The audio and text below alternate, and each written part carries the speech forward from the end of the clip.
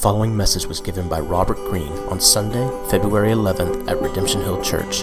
For more information about the church, visit us online at www.redemptionhill.com. As you're getting settled, go ahead and grab your Bibles or grab one of the Bibles from one of the tray tables back there, and you can make your way to the Old Testament book of Ezra. We're going to be in Ezra chapter 2 this morning. If you thought I was teasing last week when I said we were going to go through Ezra, you were wrong. We're going to make our way through the book of Ezra. And as you're making your way there, I'll tell you, I was reminded this week in preparing for this morning that there are some people that God has just given the ability, He's just made them a unique way that they can make anything sound good and interesting. I know you guys don't watch Jimmy Fallon or Jimmy Kimmel or any of that kind of stuff, but if you have seen it before, you might have seen where they'll have segments on their show where they'll bring celebrities on, or even President Obama, and they'll come on, and they will read mean tweets that people have tweeted about them. And there are some people that can just make it sound good. I mean, when President Obama reads mean tweets about himself that people have made, it sounds good. When Anthony Hopkins is reading these things, it just sounds good. It doesn't even sound mean anymore. There's just a way that they can do it that it just sounds like, well, that was really interesting, huh? And then you think, well, no, that was mean, you know? There are some people that can just make anything sound good. And I have never, ever been accused of having that ability. And so we are going to need to rely even more so this morning on God to do what God said and promised He will do with His word, because if you've looked ahead at Ezra chapter 2, you might have noticed that Ezra chapter 2 is 70 verses of names, places, and numbers. That's all it is. Names, places, and numbers. But God said that all of His word, not part of it, but all of it, was profitable for our encouragement, for our training, our building up into righteousness and maturity. So we are going to have to trust Him uniquely this morning to do that very thing in His word, because if you're really honest and you've ever really gone to Ezra before and you've made it that far in your annual reading plan, you go from the end of Ezra chapter 1 to the beginning of Ezra chapter 3, because Ezra chapter 2 is just lists. And it's hard sometimes to figure out what in the world is that there for. So this morning, we are going to trust God to help us see in Ezra chapter 2 what He has there for our encouragement, for our training and growing into maturity and righteousness. So if you found it, Ezra chapter 2, let's begin in verse 1 this morning. I wanted to read the whole thing at different points along the way, but some of these names get so difficult and I have to stop to breathe and actually swallow spit that accumulates in my mouth that it takes longer than we have. So I'll read pieces, I'll point out the rest, and I'll read pieces, but you should try it sometime this week. It's a good vocal exercise. Ezra chapter 2, verse 1. Now these were the people of the province who came up out of the captivity of those exiles who Nebuchadnezzar, the king of Babylon, had carried captive to Babylonia. They returned to Jerusalem and Judah, each to his own town. They came with Zerubbabel, Jeshua, Nehemiah, Sariah, Reliah, Mordecai, Bilshan, Mispar, Bigvai, Rehum, and Banah. And now, prepare yourself from the second part of Ezra chapter 2, verse 2, all the way through for 63 verses. We are going to have one big list. Now, that one big list we're going to break up into 7 distinct sections. And again, while it might not make for the most edge of your seat reading, God has promised that it's profitable for us. So this morning, let's explore how that may even be possible. Ezra chapter 2, starting in the second half of verse 2, you're going to go all the way down to verse 21. And from 2 through 20, you are going to see a list of people that are returning back to Jerusalem from captivity, and they're going to be gathered together by family genealogy. This is who they're from. This is how they're being identified. You can see it if you read a little bit. The number of men of the people of Israel, the sons of Parash, 2,172. The sons of Sheptiah, 372.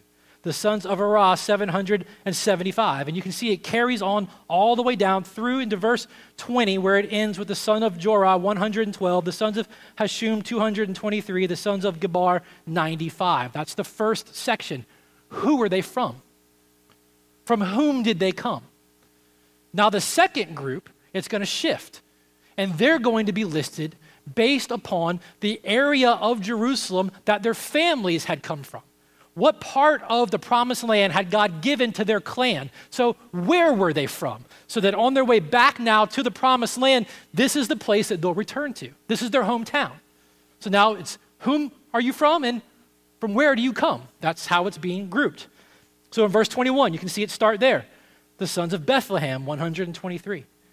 The men of Netophath, 56. The men of Anathoth, 128. And it goes all the way down through verse 35, where it ends with the sons of Sinah, 3,630. So, while on the surface, the first 35 verses of Ezra chapter 2 might not look like the most naturally encouraging portion of Scripture, I don't know if anyone else has ever opened up Ezra chapter 2 first thing in the morning to be encouraged, to be equipped in maturity and righteousness, but we have to do this morning what I've had to do for myself even in studying, and that's not judge this book by its cover.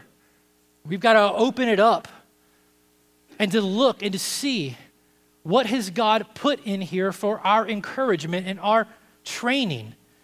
The first thing that we see, even in the first 35 verses, is what I've said we were going to see throughout the entire book of Ezra.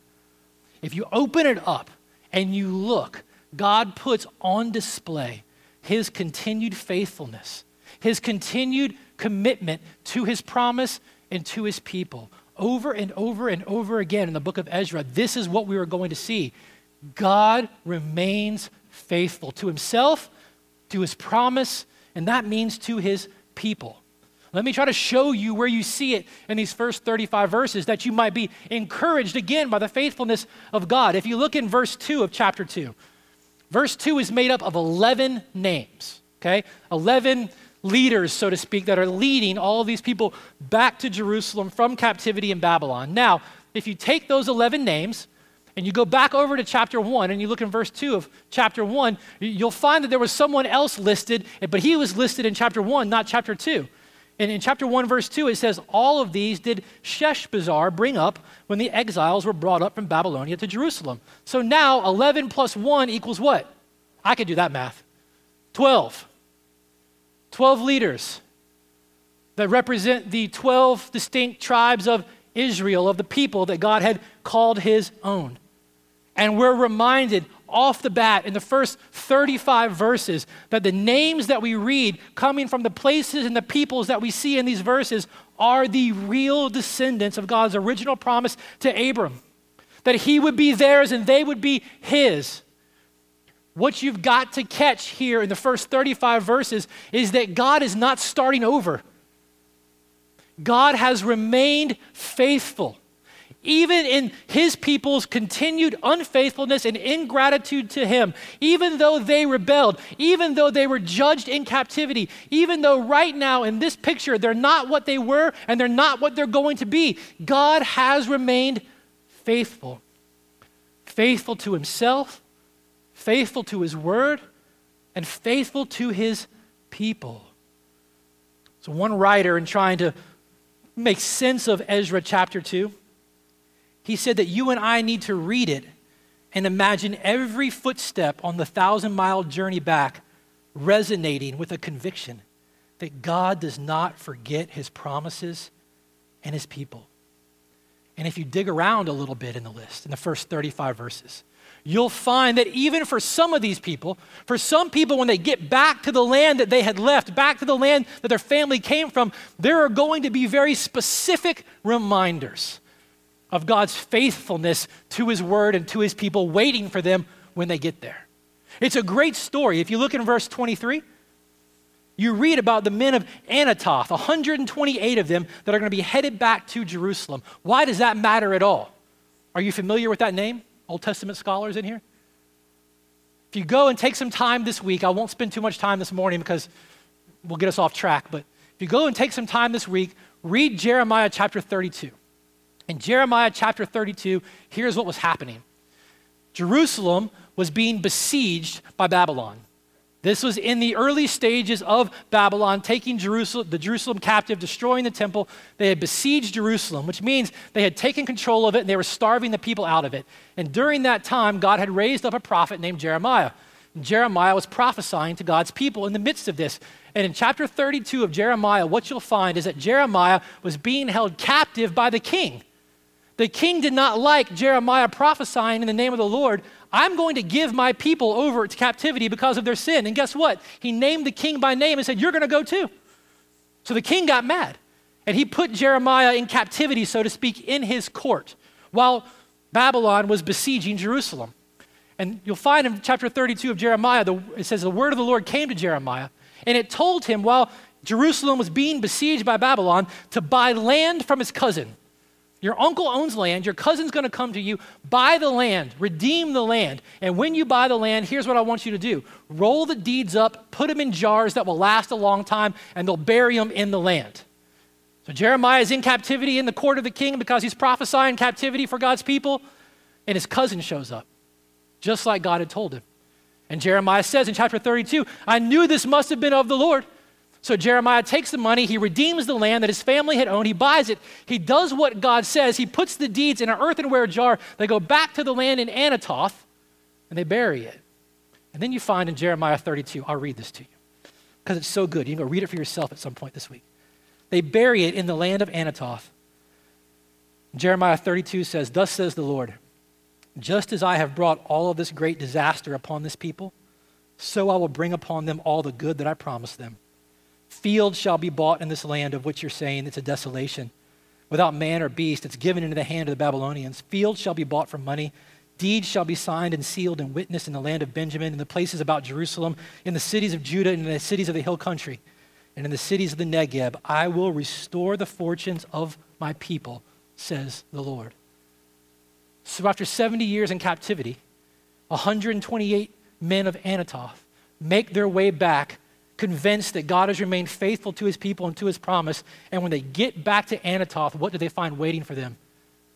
But the deeds of the land that God had told his prophet to buy, promising them that a day was going to return, even though they were in captivity, when God would have them on that land again, with fields, with vineyards, with blessing, because he remained faithful to them even when they were faithless to him. Friends, it's a portrait of God's eternal, continual faithfulness to his people. But Ezra chapter 2 reminds us of something else about God's faithfulness. Last week, we talked about how God's faithfulness isn't just this abstract idea that we need to assent to. I mean, we know it's an aspect of his character. We know it's true about who he is, but sometimes it's hard to put legs on that thing. So last week, we talked about how God's faithfulness to his promise and to his people was very active. And we saw how it was God that was stirring the hearts of the king. It was God who was stirring the hearts of his people to go back to Jerusalem to rebuild the temple. His faithfulness is active in our hearts and in our lives. Well, in Ezra chapter 2, we see not only is his faithfulness active, but his faithfulness to his word and to his people is intensely personal and intensely intimate. See, when you take time this week to read Ezra chapter 2, I want you to slow down as you're going through these first 35 verses and realize these are real names. These are real people. These are real hometowns.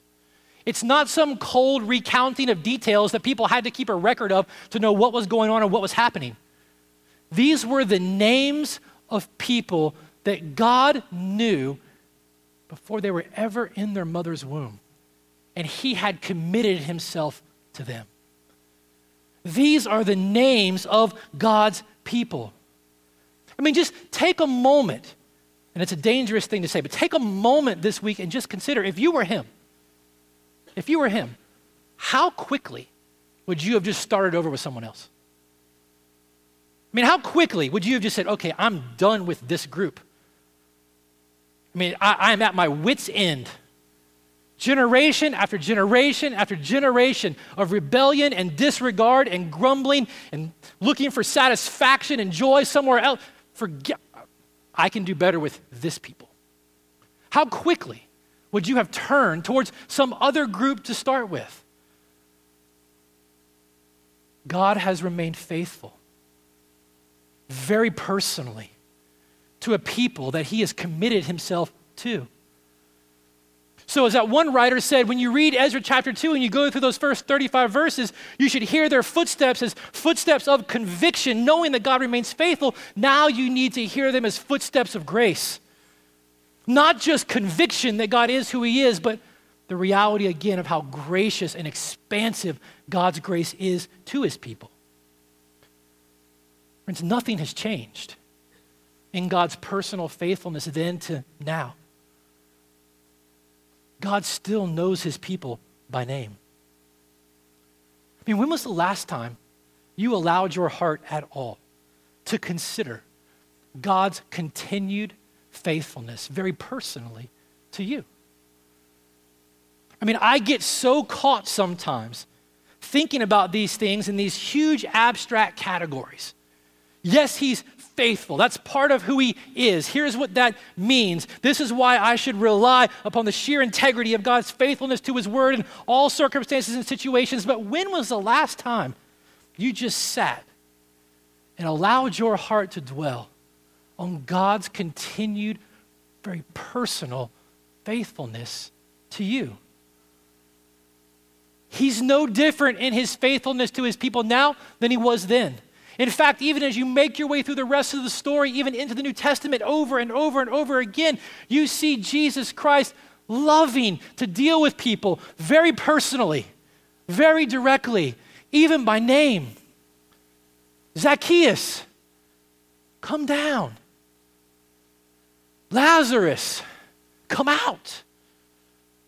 Simon, don't you love me more than all of these? You see the continued faithfulness of God to his people in the person and work of his Son, in the way he speaks to them, in the way he touches them, in the way he engages with them. So when you get to the point where he gives his life up for our sin on the cross, you need to realize that he did not die on the cross for some nameless, faceless group of people. He actually said, I've given my life over for all of those that the Father has given me. And he said, those that the Father has given me know my voice, and I know them all by name. It's never changed. When was the last time you allowed your heart at all to dwell upon the fact that he gave himself up for you? For you. That he loves you. Ezra chapter 2, lists of names and places and numbers and stuff. Again, it reminds us of God's eternal and personal faithfulness to his promise and to his people. You see, they're going back to Jerusalem, back to their homes, back to their land, not because they finally figured out somehow in captivity to be obedient to God. Not because they figured out that somehow because of their sin they were in some sort of debt with God and they figured out how to pay back the debt that they owed to God in some sufficient way that they can now go back to their home. It's not like they figured something like that out and now they deserve to go back. No, they're going back home because of God's continued eternal faithfulness. His personal, active faithfulness to his promise and his people. Friends, as you consider Ezra chapter 2 at some point this week, and if you are indeed a follower of Jesus Christ, maybe Ezra chapter 2 will remind you anew that you've tasted of God's grace not because you figured out how to do something someone else didn't. It's not because you finally figured out how to live a particular way. No, it's because of the eternal, gracious faithfulness of God to you. He sent his Son to live the life that you were created to live. He sent his Son to die the death that you and I deserve to die because of our sin. He raised his Son from the grave, accepting his sacrifice as complete and sufficient. He sent his Spirit to stir your heart that you might hear the good news of salvation and forgiveness in his Son and respond to it. It's his continued, personal, active faithfulness to us that should be astounding in this. These are his people that he knows by name, that he's committed himself to, and his faithfulness to will endure forever. Friends, even when we're not faithful, we're reminded that he remains faithful. And it's his faithfulness that saves us. It's his faithfulness that keeps us. It's his faithfulness that will never forsake us. So lists like this in Ezra chapter 2, if we're not careful, they can seem very cold. They can be very impersonal. They can be one of those things we just think, how fast can we skip through it, until we slow down and realize that in all these names, in all these places, we're being reminded of a faithful God who knows and loves and has committed himself to his people. And that's just the first 35 verses. What time is it? All right. I don't have my clock. All right. There's more. There's more. There's 4 more groups. The next 4 groups, we're going to combine them together, all right? So if we saw in the first 35 verses the faithfulness of God to his promise and to his people, in particular his personal faithfulness, now what should the response to that kind of faithfulness be? What does it look like? Does it really even matter? Well, we get a glimpse of some of that in the next few lists. Watch this. In verse 36, we get another group in this big list. These are the priests. The priests, the sons of Jediah, the house of Jeshua, 973, the sons of Immer, 1,052, the sons of Pashur, 1,247, the sons of Harim, 1,017.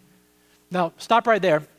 If you get to the end of chapter 2, and we'll get there in just a minute, you'll find that there were some 42,000, what is it? I think it's 42,360 total registered people returning from Babylon back to Jerusalem. So if you add up the numbers there listed for the priests, what you find is that 10% of the entire returnees were priests.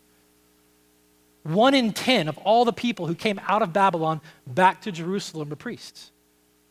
If you slow down, it makes a little bit of sense.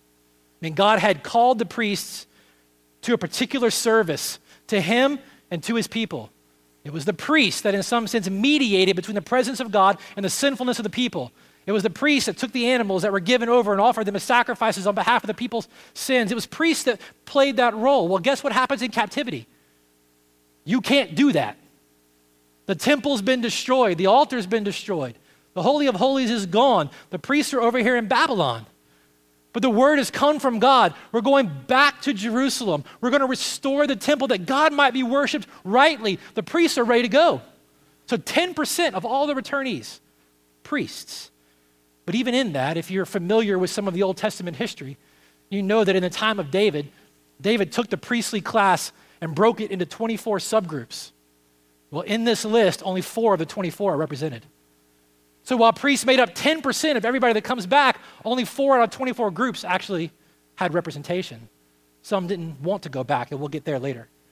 Well, that's the third group. The fourth group right under that is very connected to the priest group. This is the Levites. Verse 40, the Levites, the sons of Jeshua and Kadmiel, the sons of Hodaviah, 74. The Levites were assigned to help the priests with their duties. Now, what you find if you do the math right here is that there's 1 Levite per 58 priests returning. Only 74 made the trip back. A lot of reasons why that might be, but we'll save it for another time. Along with them come the singers, the gatekeepers, the sons of Shallum, the sons of Adar, the sons of Talmon, the sons of Akub, the sons of Attiah, and the sons of Shobai. All in all, 139. And then the next group, the fifth group, these are the temple servants. These would have been people that assisted the Levites in assisting the priests to do all the work that it took to offer the sacrifices on behalf of God's people. It took a lot of people for this to actually happen. So now you've got these temple servants, and we won't read all the way through. It's from verse 43 to verse 55, but I'll tell you this. Any of you guys that are still in the market for unique baby names, and I know a lot of you young folk are into that, this is the list you need to go to. I promise you, no one has taken these. There's even hyphenated names. So if you're into hyphenated names, you got them right there. I don't know any back books. I don't know any of those. You can take that one right there and go to the Bible for it. It's right there, temple servant. But these would have assisted the Levites. We got a whole list of them. And then you got the sixth group, down in verse 55. These are the sons of Solomon's servants. The sons of Solomon's servants, the sons of Sotai and Hasphereth, the sons of Peruda. These are assistants to the temple servants who assisted the Levites, who assisted the priests. All in all, you can see there at the end, temple servants and the sons of Solomon's servants were 392. So 392 people that would have naturally assisted the Levites. There were only 74 of them who would have naturally assisted the priests, who outnumbered the Levites by 2 to 1. A lot of people to do a lot of work. Why does it matter? I mean, why does all of that even matter? I was asking myself this week as I was trying to read through it and make sense of it. Why not just include them in the people they came from or the place they came from? I mean, why break it out by their role? Why do this? Well, ultimately, you have to remember why it was God was sending them back to Jerusalem in the first place. God was sending them back in his faithfulness that they might restore the temple, that he might be worshiped rightly. God had stirred the heart of these 42,000 plus to be passionate about him being adored and worshiped for who he is. And come what may, and whatever sacrifice it might cost them to make the 1,000-mile journey back to Jerusalem, to a place that had been destroyed, they felt like he was worth it. This is what they were created for. This is what the heart longs for. This is what the heart is ultimately satisfied. And we're reminded, even in Ezra chapter 2, that it takes the stirring of God's Holy Spirit in our hearts for the passion for our lives to be a living sacrifice of adoration to him to actually come out aright. But this is why they're going back, and so it matters. But even more specifically, why again break it up by role? Why not just put them with the genealogies? Why not just put it in the hometowns? Why do the roles matter? It matters because God had established these particular roles, these particular offices, who would offer these particular sacrifices and these particular ceremonies to consistently remind his people of their need for his forgiveness and his atonement, of their continued sinfulness and of his continued faithfulness, because those things had always been and continue to be pointers towards the day when God would finally and sufficiently send the one true perfect priest who would offer the one perfect and sufficient sacrifice for sin altogether in his Son. All of these roles mattered that he might be worshiped rightly by his people, because one day, he was going to send his Son. And his Son would be the perfect high priest. His Son would offer the perfect sacrifice.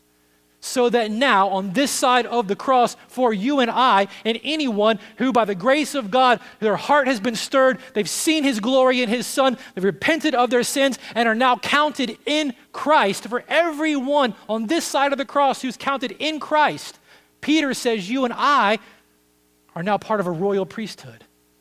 You know what that means? Because of why these roles mattered and what they were pointing to? It means back then, when we read these lists, it took these priests and these Levites and these workers to do the mediating work between the holiness of God and the sinfulness of men. Someone had to go between them, because in our sin, we couldn't enter the presence of God. But now, those things pointed to Jesus as the perfect priest and the perfect sacrifice, so that you and I in him no longer need anyone else or any other sacrifice to enter into the presence of God. In him, we now have direct access to the presence of God. And now we no longer need the sacrifice of an animal for our sins, but we, as part of that royal priesthood that can enter in Christ into God's presence, offer up ourselves as living sacrifices. That's what it actually means. That's who we are. God in his grace, through his Son, has called his people, particularly and personally, into this beautiful relational role. I love how one writer, in trying to sum up what you see happening even in Ezra 2, going through even the list of the roles in worship in the temple, he said the Holy Spirit makes the church a cauldron of spontaneously generated spiritual life and ministry. That's what you see happening in Ezra 1 and 2. It's God who's stirring the heart. It's God who's sending his people. It's God who's bringing them back. It's God who's giving them the passion to see him worshiped rightly. It's God who's restoring all this. There's this continual work of the Holy Spirit making his people together now as the church, this cauldron of activity. But at the same time, you're reminded that as he's doing that work and gifting his people so that in his church and through his church, these different offerings of sacrifices through our life can be made, there's still a structured, ordered reality to it.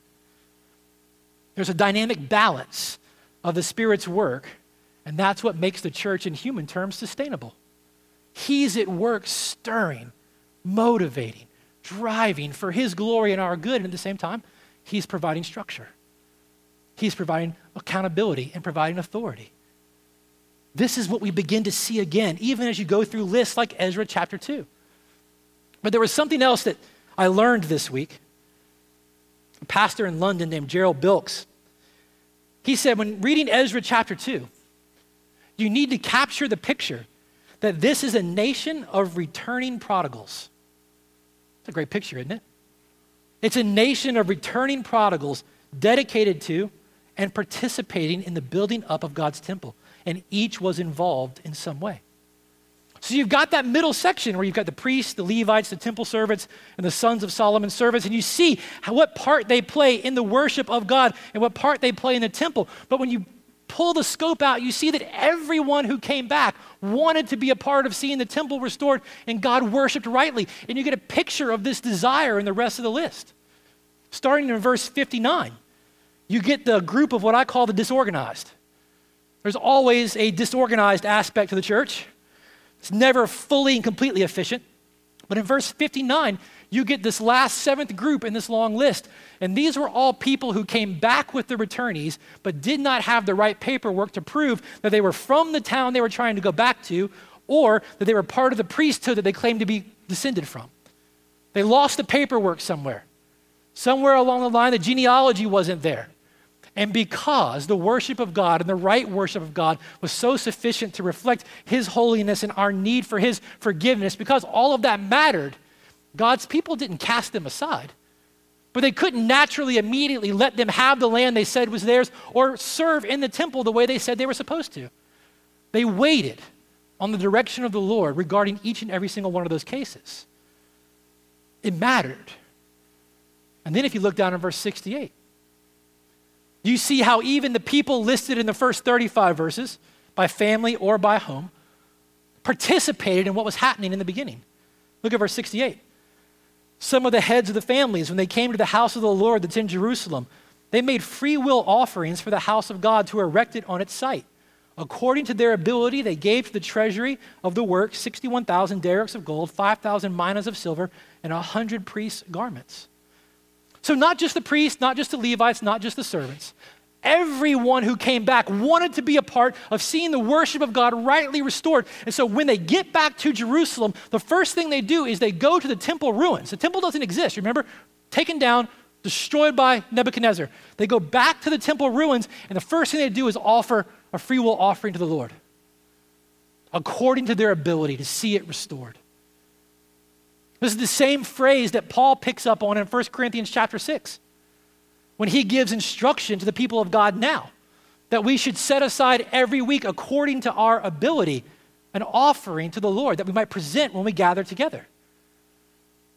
These people were returning to Jerusalem with a heart and a passion for the clear adoration of the God of grace who had protected them and remained faithful to them. And they were overjoyed when they returned to make whatever sacrifice was necessary to see him worshiped rightly. And the same thing's true of us. It's no different now than it was then. It takes an ongoing adoration for the God of grace to stir us to the place of sacrifice with our lives and with our resources. Everyone wanted to be a part. Everyone wanted to see God worshiped the way he rightly deserved to be worshiped. That list of priests and Levites and servants, it matters because the worship of God matters. But I don't want you to miss this. It's not just that the worship of God matters, but I want you to notice even in the list in chapter 2, I want you to notice the grace of the God that we actually worship. Look at verse 64. The whole assembly together was 42,360, besides their male and their female servants, of whom there were 7,337. And they had 200 male and female singers. Their horses were 736, their mules were 245, their camels were 435, and their donkeys were 6,720. Let me ask you a question to make sure you're still with me, because I know it's lists and numbers. Where were they before they came back to Jerusalem? Babylon. Why were they in Babylon? It was an act of God's judgment on their sin. It was because of their sin they found themselves captive in Babylon for 70 plus years. Now they're going home. Guess who has horses? Wealthy people. Guess who has camels? Wealthy people. Even in these verses, we're reminded that in their unfaithfulness and the judgment of God that placed them in captivity in Babylon, God had remained faithful to them. Not only protecting them, but as he told them, don't think you're going to leave in 2 weeks, don't think you're going to leave in 2 months. Remember in Jeremiah, you need to settle in. You need to plant vineyards. You need to build houses. For in the well-being and welfare of this place, so will be yours. God had continued to be faithful to his people, even in their unfaithfulness and in their captivity. And now, as God stirs their heart back into the place that he had promised them, what you see is a very broad socioeconomic church with people, and we'll see it in just a second, from various lands and places and tribes and tongues. And they've all come together with a passion to see the one true God rightly worshiped. Lest you think this is all Pollyanna and sunshine and roses, I got to be very honest. There are some things in Ezra chapter 2 that you and I can, and I shouldn't say, but can take heart in, because there are some struggles that were common to them, even in this, that are common to us. Look at verse 68, where it says, some of the heads of the families, when they came to the house of the Lord in Jerusalem, made free will offerings to the house of God. What's that first word in verse 68? Some, not all. So as they came back, having been richly provided for, protected in God's faithfulness and grace, even in their unfaithfulness to him, and they find themselves back here to see the temple rebuilt, to see God rightly worshiped, there are some whom God has blessed while they were away in captivity that looked at how he's blessed them and what they're bringing back, and they're like, I don't know. If I offer this up, are you going to give it back?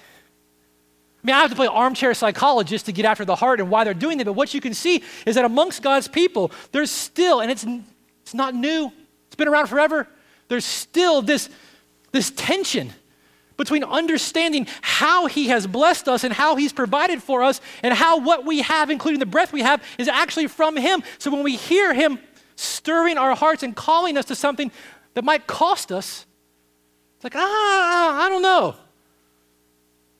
And our grip on the things of this world gets tight.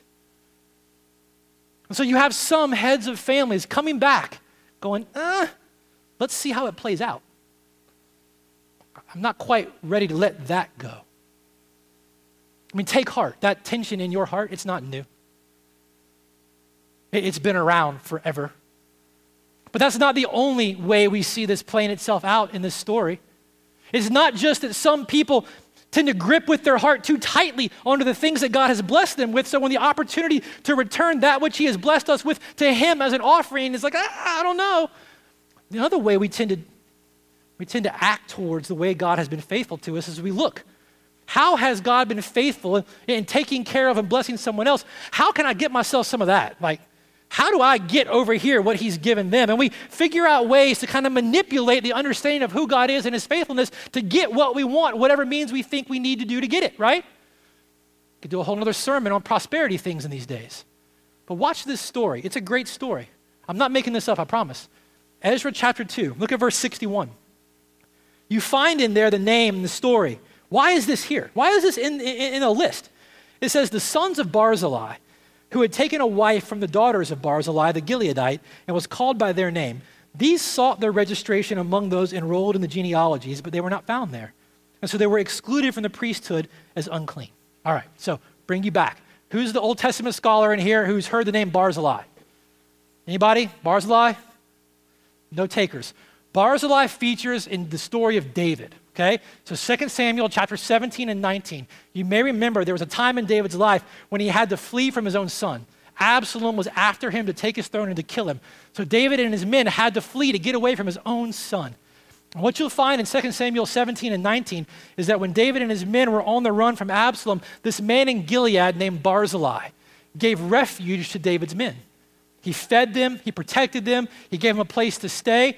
And before David died, one of the things he said on his deathbed in the last days was Barzillai and his descendants are to be favored from this day forward. The king said they're to be honored and favored for the way that they took care of myself and my men as we tried to flee Absalom. So now by edict of the king, Barzillai becomes a favored and honored man, and his name and his family become favored and honored because of David. And through the genealogy and through the centuries, they get fairly wealthy because of that blessing that David had given them. So what you find in Ezra chapter 2 is that there were some men who were born in the priestly tribe, priestly clan. They had a right by genealogy to serve as priests. Well, they look over here and they see this favored family of Barzillai with land, with property, with resources. And rather than serving God the way that he had called them to serve them and trusted God to care for them the way that he had promised to care for the priests, they said, I want some of that. So these men go and marry Barzillai's daughters. And they do something absolutely unheard of in that day. What did they do? Did you catch it? They took his name. They took the name of the daughter's father. Why? They wanted his stuff. They wanted the land. They wanted the resources. They wanted the way that God had proven himself faithful to care for Barzillai as he had cared for God's king. They wanted it for themselves. They didn't want to trust God to take care of them the way that God had promised to take care of them as priests. They wanted that stuff. So they found a way to try to get from God what he had given to someone else rather than trusting God to care for him the way they promised. So now, when they go back to the homeland, they can't actually prove where they're from and what they do. Now their greed has gotten them stuck because they don't have the papers anymore to prove that they come from the priestly clan because they're carrying the name of Barzillai, who's not from a priestly clan. So they don't have a name, they don't have a land, they don't have a job because they tried to manipulate God. Friends, as we read, even in Ezra chapter 2, lists, names, numbers, we're reminded of the continued faithfulness of God to his people. He takes care of his people.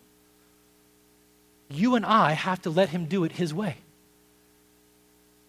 You and I have to let him take care of us his way.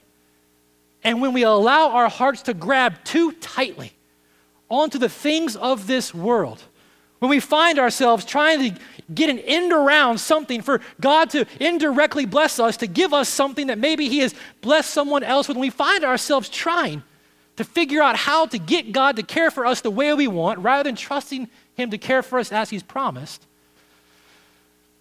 it's not new. It's always been an issue of the heart. But the grace of the God we worship, they were still gathered amongst God's people, counted amongst his people, a part of the process of seeing his people established, restored, and his worship renewed. And I want you to see this. See this of his grace one more time. Don't want to end on Barzillai. Watch this. Verse 55. I could not find a scholar, regardless of what theological camp they find themselves in. I could not find a scholar who disagreed about this. Verse 55, the list of the sons of Solomon's servants, everyone agreed that at least 50% of all the names in that list belonged originally to people who had been enslaved by Israel and brought into Israel during the expansion of the kingdom under Solomon. So as Solomon expanded the kingdom and Israel went into its golden age and they conquered land and took land, they brought people from those lands into Israel as slaves. But while they were in the presence of God's people, while they were around the worship of God in the temple, while they were there in the presence of those whose hearts poured out in trust and faith and hope to the one true God, God stirred their heart. And now, They want to be back in Jerusalem to see the worship of God established and restored. Now, their names are counted amongst the names of God's people. Friends, this is a snapshot into the expansiveness of God's grace. Remember last week we looked really quickly at Revelation 7 and that picture of the place that God is taking us to, and we had to consider whether or not we actually believe that God's salvation and God's grace is as expansive as he says it is. This is a picture of it. Those people from Gentile lands who had found themselves in and amongst the people of God, present and around the worship of the one true God, God has stirred their heart and he has added them by name to his people. That's the grace of the God that we worship. So this week, as you go, and I'm sure you're going to now, you're going to go and you're going to read Ezra chapter 2. And I want to encourage you, as you go and you read Ezra chapter 2, I want you to read it through without trying to pick it apart like we did this morning. I want you to try to read it and capture from the big picture. I want you to try to see a portrait of the type of church that God is establishing amongst his people there. I think if you slow down and try to look at it from a 50,000-foot view, what you'll find is a portrait of a very courageous church, a portrait of a people who are passionate to worship God and honor and adore his faithfulness. I say that because if you go and you read it, you'll realize that when 42,300 plus come back from Babylon to Jerusalem, you have to realize that that was a very small percentage of the total number of people that went into captivity. There are more people still in Babylon than that came back to Jerusalem. As they had built houses and planted vineyards, life had grown very comfortable for the majority of the Israelites who found themselves in Babylon, especially under King Cyrus, who part of his political process was establishing neutrality amongst the religions and a peaceful environment amongst people of different religions. That made it easier to govern them. So life had gone well for them. And so when the edict comes by the stirring of God for his people to go back to Jerusalem to establish the temple, it's 1,000 miles back to a place that's been destroyed. Doesn't even exist physically anymore. And God's people are looking around at their houses and their vineyards like, I know I'm in captivity. I know this isn't the promised land. I know I came from there, but it's not half bad right now. I think I'm just going to stay here. But 42,000 stirred in heart by the Spirit of God, sight unseen, make the journey back. And I was reminded just how clear of a picture this is of a courageous church that's passionate to see God worshiped. Because whenever God stirs your heart to hear his word that you might respond to him, it's going to take courage. Because to respond to him in whatever way he's stirring you, in whatever direction he's taking you, it means you're going to have to leave something else. Every single time. You're going to have to leave something to follow him wherever he's taking you. The majority of his people in Babylon weren't willing to do that. But some 42,000 plus did. And they said goodbye to friends, to family, and they went back to a place that probably for many of them they've never even seen before. They probably were born in captivity. And they were going back because of the God they worshiped. Because as the writer of Hebrews 11 says, God has provided something better for us. And so as you read Ezra chapter 2 this week, and I would encourage you to read it, don't let it just be, as one writer said, dates and names of dead people. It's a picture of God's very personal, continued faithfulness to his promise and to his people. And I want you to have the courage to ask, God, are you stirring my heart towards something? For some of you, it might be that he's stirring your heart to repent of your sins and surrender the totality of who you are to him. For some, it might be the stirring of your heart towards something like being involved with the Youth Life Center that you heard about. It's going to take time out of your week. It's going to take emotional energy. It's going to take mental energy. It's going to take courage to trust him that he'll be faithful to you as you move forward in it. Maybe he's stirring you towards a new area of profession, a new area of work, that you might go into a place and bear witness to his faithfulness amongst people who have never known, never heard. Maybe he's stirring your heart to go to a different part of the city where you might be a faithful presence of his grace amongst people who have never known his faithfulness. Have the courage to ask him. And then take heart.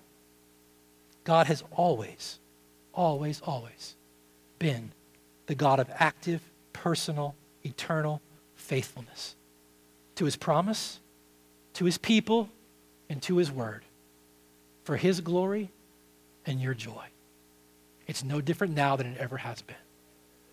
So this morning I'm going to pray, and then we're going to give you a couple of minutes to respond to God, and here's how we're going to do it. We're going to ask you to consider what you've heard from God's word this morning and allow him to deal with your heart and for you to deal with him. And then as God's people, of those who have tasted of his faithfulness and grace through the sacrifice of his son, we are going to remember that faithfulness and that sacrifice as we receive communion together. Then we're going to sing together and be sent out from here as his people in this place. So let me pray, and then we're going to respond together.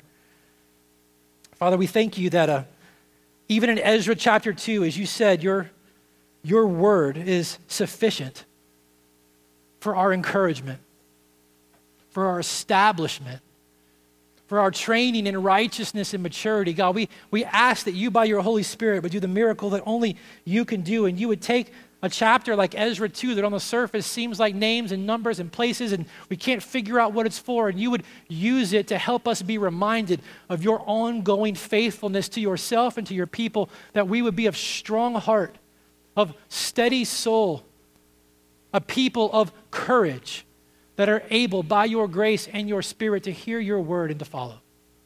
Lord, we ask that you would do that this morning in our hearts, in Jesus' name, for his glory and our joy. Amen. You've been listening to a message by Robert Greene given at Redemption Hill Church in Richmond, Virginia. For more information on the church and to hear other messages, please visit us online at www.redemptionhill.com.